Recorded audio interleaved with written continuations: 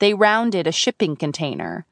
A tiny dot of red light blinked on at the far end of the bay, halfway up the bulkhead.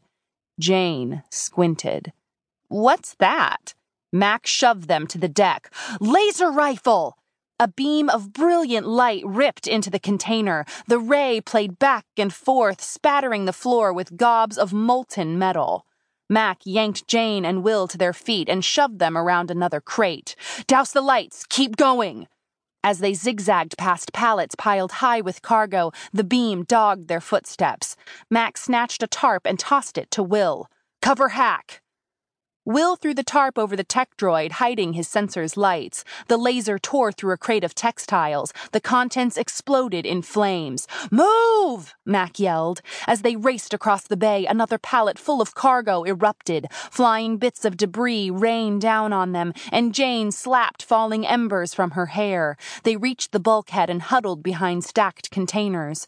Jane stifled a cough as acrid smoke rose in billowing clouds from the burning goods.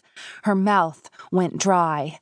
"Mac, there's no alarm. The fire suppressors must be offline. The smoke will get thicker and eat up the oxygen." Mac spied around the corner of the crate. "I see him, a sweeper on the catwalk with a laser rifle. He can't draw a bead from there, but the instant we make a run for the hatch, he'll spot us. We're trapped." "How did a sweeper get on the ship?" whispered Jane. "I thought no UEC boarding party made it over." "No clue. Nobody spotted any and none of the alarms went off." "What's he doing now?" Jane and Will inched up beside Mac.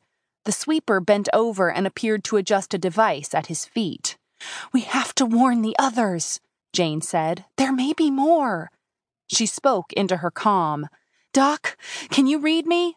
"Jane?" A crackly din drowned out the rest. "We're trapped in Cargo Bay Delta 120 with a sweeper. Do you read?" The only response was a hiss of static. Jane peered at them with anxious eyes. "My line is dead. Anyone have a signal?" Neither Mac nor Will's comm had reception. Jane swallowed. "I don't know if Doc got the message." Mac scowled. "We're outmaneuvered and outgunned and can't wait around to find out. The smoke is getting thicker by the second." Hack emitted a muted, tinny whine. "What's his problem now?" hissed Jane. Will yanked off the tarp and checked the readouts. "The weird signal's back, stronger this time. Hack has a lock. It's definitely coming from that thing on the catwalk with the sweeper." Mac's gaze narrowed. "His rifle beats the cutter for long-range shooting. If the sweeper were at ground level, the odds would be more to my liking. I can sneak up on him." He blew out his cheeks in frustration. "How to draw him out without getting shot is the problem." He turned to Jane and Will. "You two wait here. When the shooting starts, make for the hatch." Jane grabbed his arm.